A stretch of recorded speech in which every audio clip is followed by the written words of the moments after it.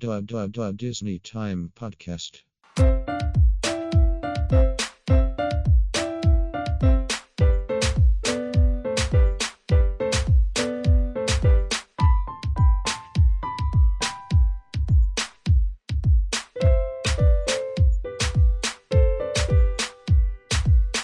Hello, everybody, and welcome to the Disney Time Podcast. I'm your host, Micah, and joining me today are my co-hosts, Nelson. Hello. And Rissa. Hello. How's it going today, guys? Good. Doing all right. How about yourself? Doing well. Still at home, been at home, so. Yeah, same old, I guess. Yeah. Not like we could do that much anyway. Yeah, not until, things get safer and an actual vaccine gets released. That's true, yes. So yeah, we have a packed episode for you listeners out there. We're actually going to break it up this into a series here. Going to be approximately 3 episodes. We'll see where we go, but we're going to be unpacking the Pixar theory. So, Rissa, care to explain the Pixar theory to our listeners? Or just, like a high level? Sure. So the brief overview of the Pixar theory was in 2013, John Negroni, the author of the Pixar theory, was playing around with the idea that every Pixar movie is connected after he watched a video on crack.com. He came up with the basic connection that has since grown and stretched as more movies were released. But with every subsequent movie and various feedback from different sources, the theory has evolved and taken a life of its own, essentially. But one constant has remained, and that's Brave being the pivotal connecting movie of the entire Pixar theory. That's very interesting there. So, Nelson, you want to let us know the list of the movies and, that were in the original 2013 theory here? Yeah, so it's essentially a list of all the Pixar movies from conception, like as in the first Pixar movie of Toy Story, all the way to the movie that came out in 2013, which was Monsters University.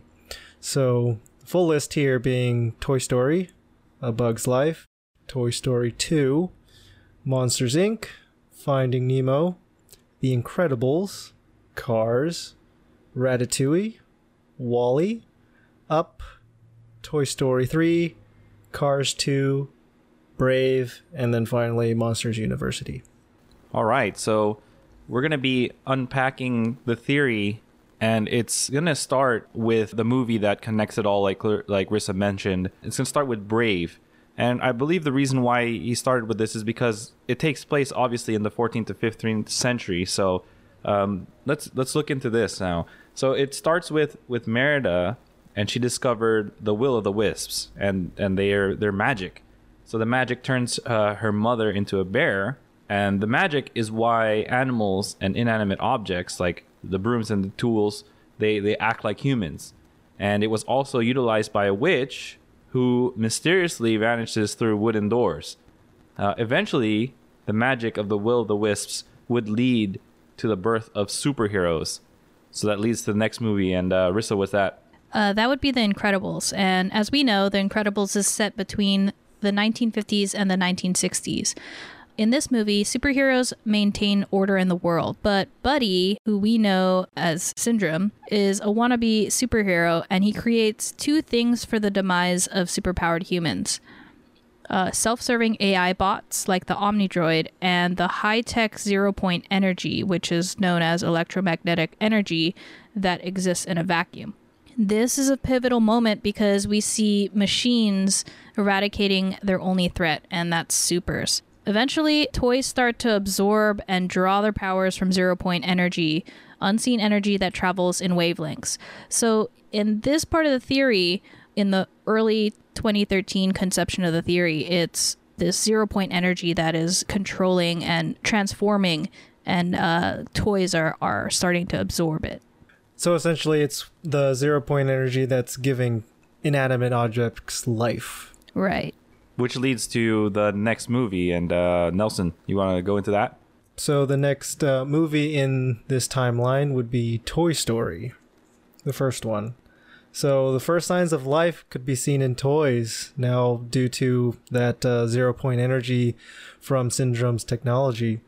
So toys, now being sentient objects, can come up with a code of rules and learn that human love is another energy source upon which, they thrive as well.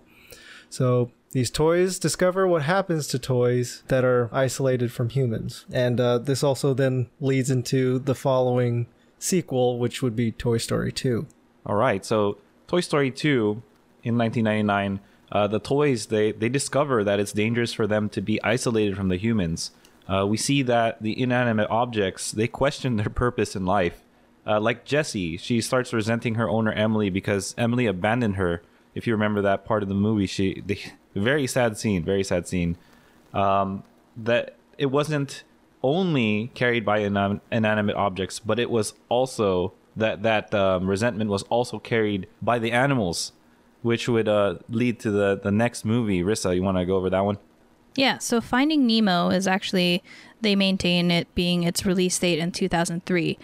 In the ocean, we find that fish are incredibly advanced. Not only do they have schools within their own species, but they also have a network and a freeway system, which is odd for fish in our normal world.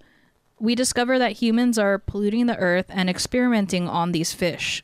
Dory, in this original theory, was one of the animals that was experimented on, which is why she's forgetful. There are signs of resentment growing towards humans for polluting the environment, stealing fish, and caging them. So animals begin to be more curious and they tend to carry more humanistic characteristics.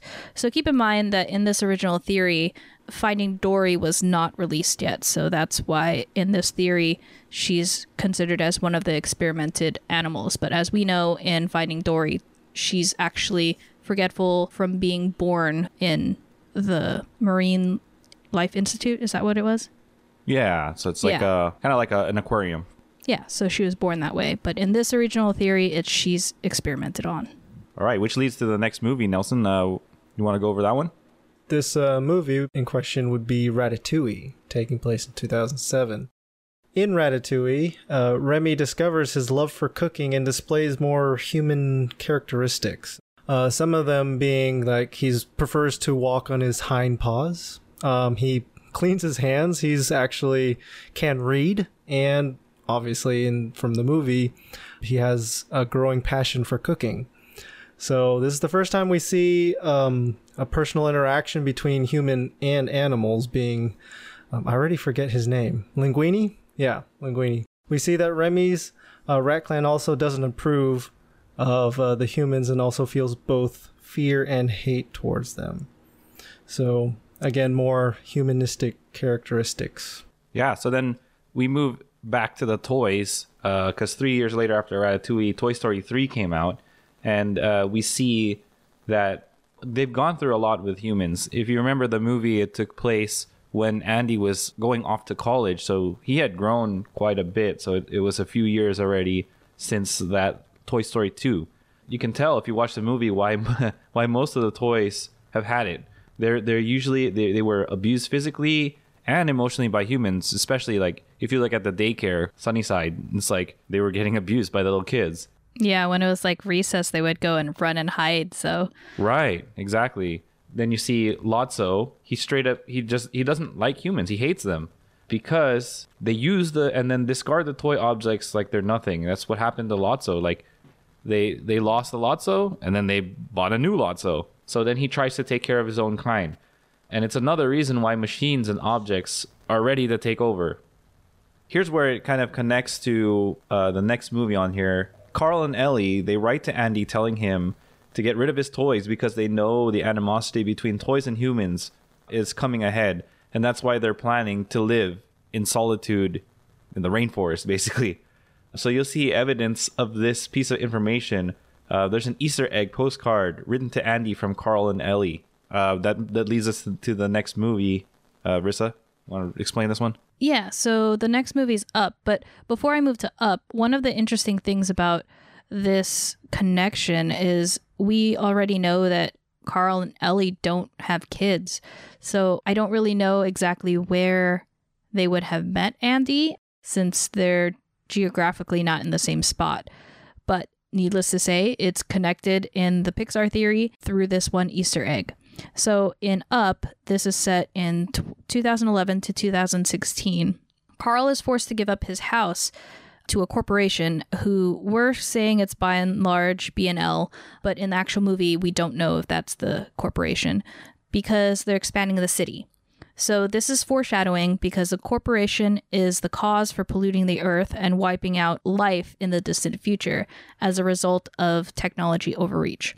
Carl discovers that animals can communicate with humans and sees the bitterness that they have. Charles Muntz effectively trains an army of dogs, and this is the start of the tipping point between animals and humans. Years later, the uprising between humans and animals begins.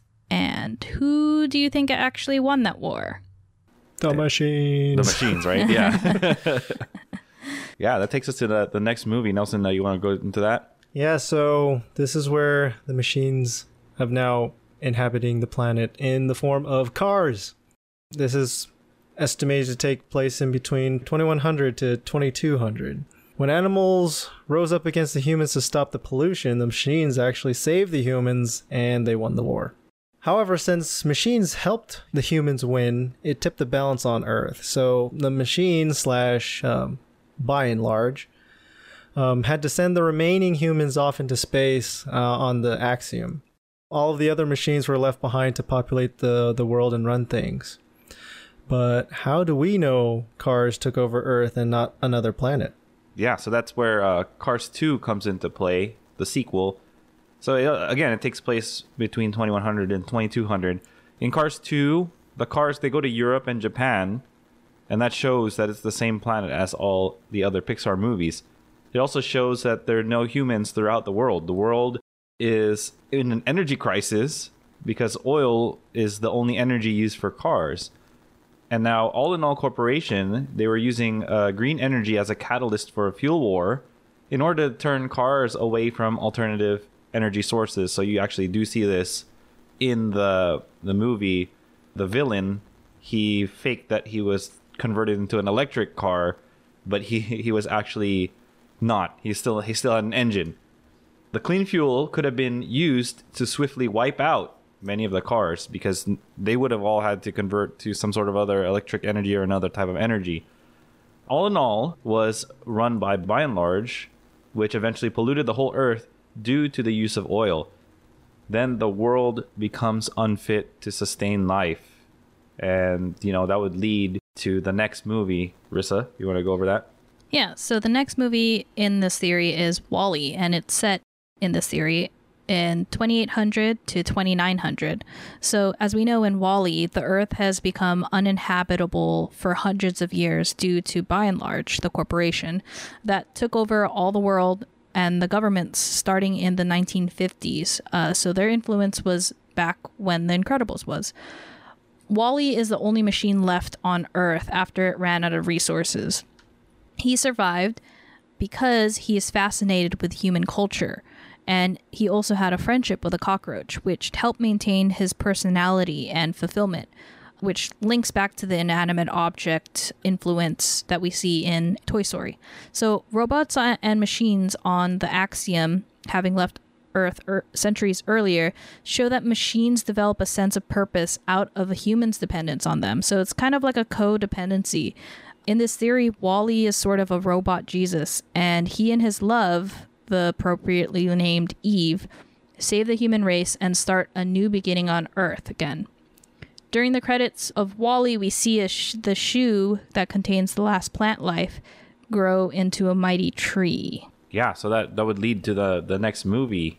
Nelson, you want to go through that one? Yeah, so this same plant that Rissa just mentioned, it has a very suspicious same resemblance as the big tree from A Bug's Life. Insects in this from this movie, they have a much longer lifespan than what we know, because as a realistic fact here, ants have an average lifespan of about 3 months. But if you recall back to the actual movie, one ant references like I feel like 90 again. An ant lives to be 90 years old. Like, wow, okay. So yeah, that's a good indicator that the ants are, have become sturdier as a result of evolution and possibly even just mutated genes from the fallout.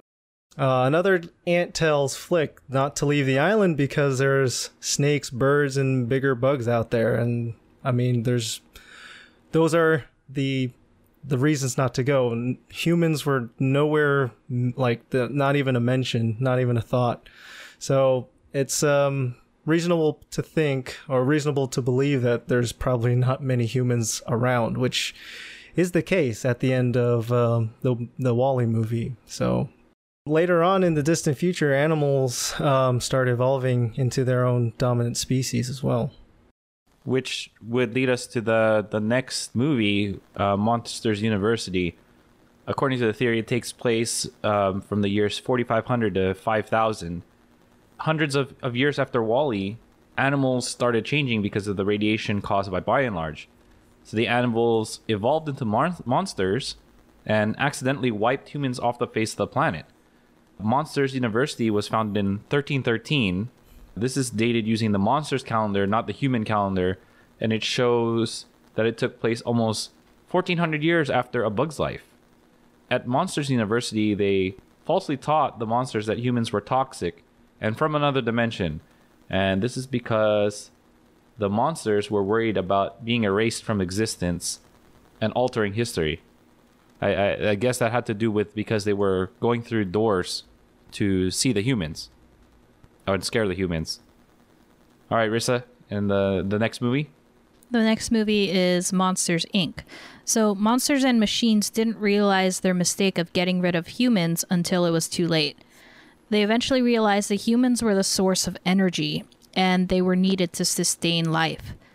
So machines help solve that by letting monsters use doors to time travel to the human generations. And this leads us to Boo. Yeah, so Nelson, you want to explain Boo? Oh gosh. So Boo, she is a vital player here, and this sweet little Boo never got to see Sully again after he leaves her from from the end of the movie on Monsters Inc. So she becomes obsessed about trying to find out what happened to him, where did he go, and just wants to try and find him again. So she remembered that doors are likely the key to finding Sully.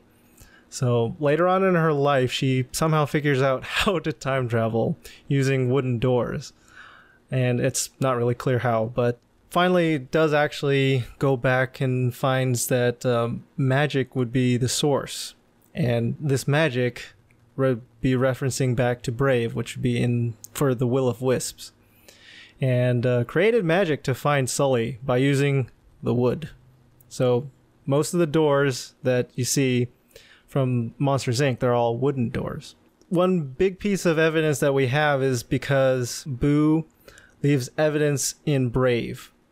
There's 2 carvings, one being of Sully, it's a picture of Sully, and the actual pizza truck that is technically in every Pixar movie, but since the time frame for Brave that's in the 1400s, there's no way a pizza truck, how would she know what that is unless she's seen one?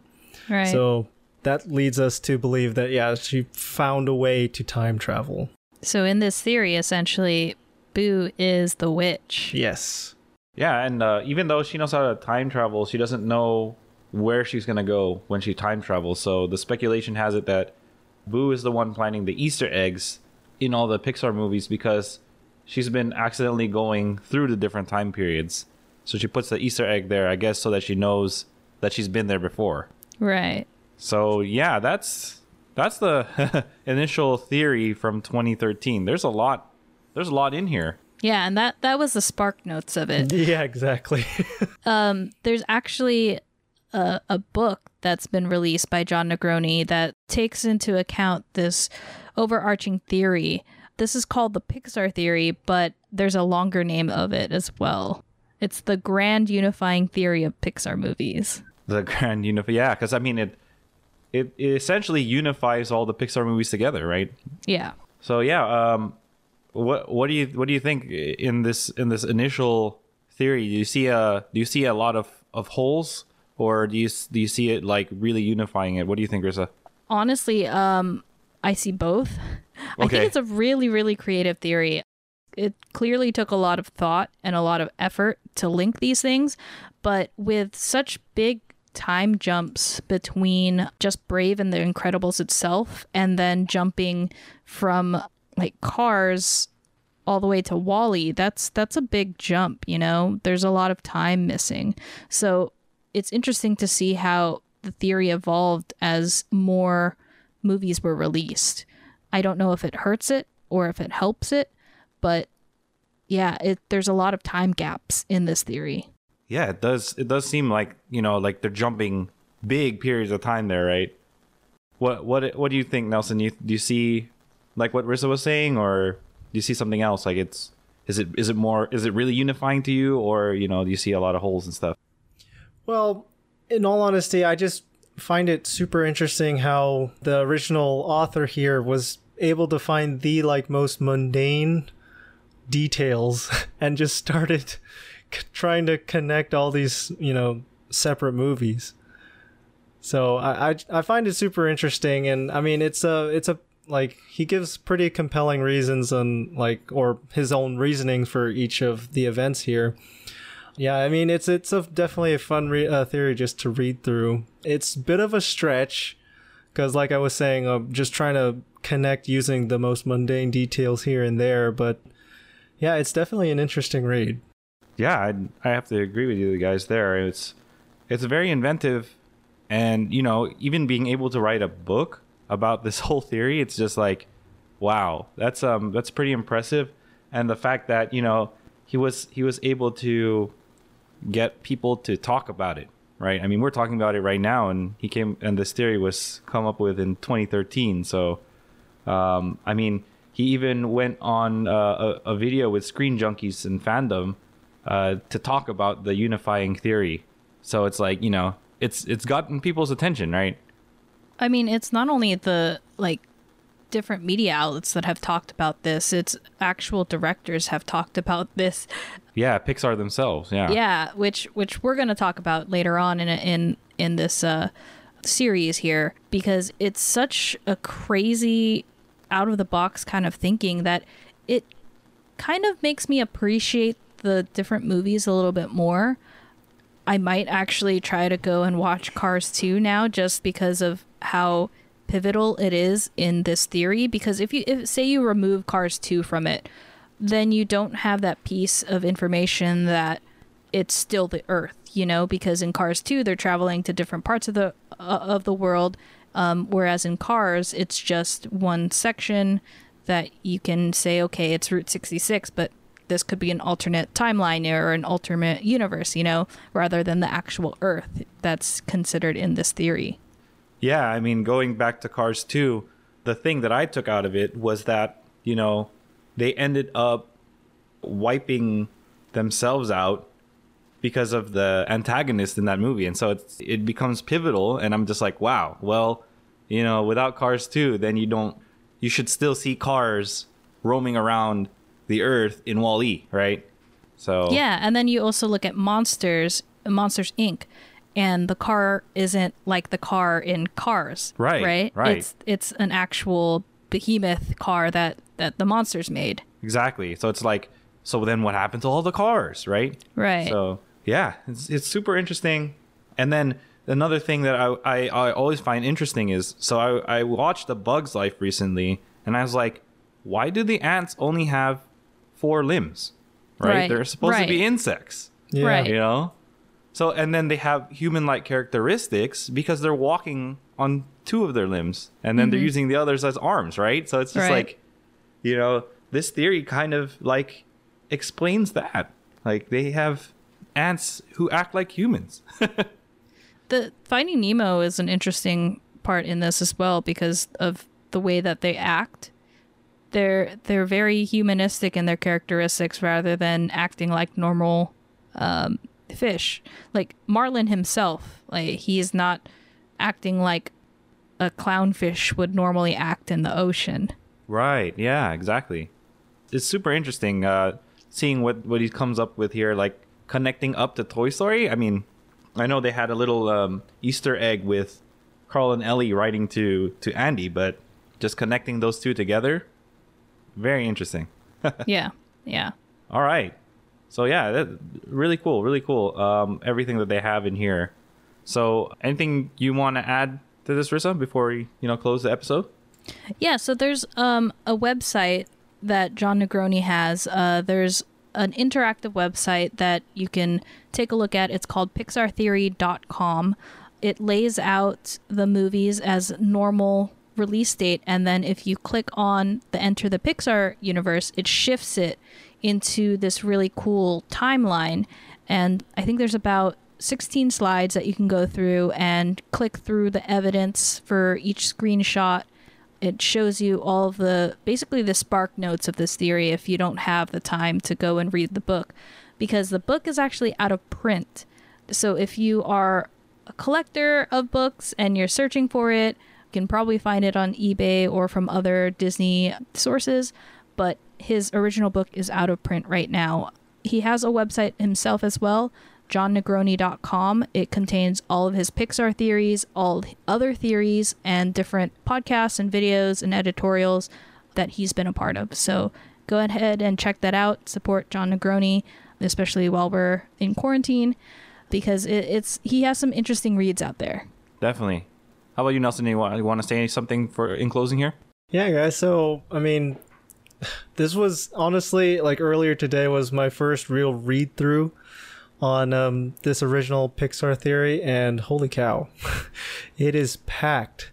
It's actually quite detailed, and it's like I was been saying, it's definitely a quite interesting read. So I highly encourage you guys, I'm pretty sure you've at least heard the term Pixar theory. I'm pretty sure it's a pretty big thing within in the Disney universe even. So yeah, all the Disneyers probably, this is nothing new per se, but yeah, if you haven't actually had a chance to read it fully, or even like what we were saying, the spark notes, yeah, I definitely also highly recommend checking it out.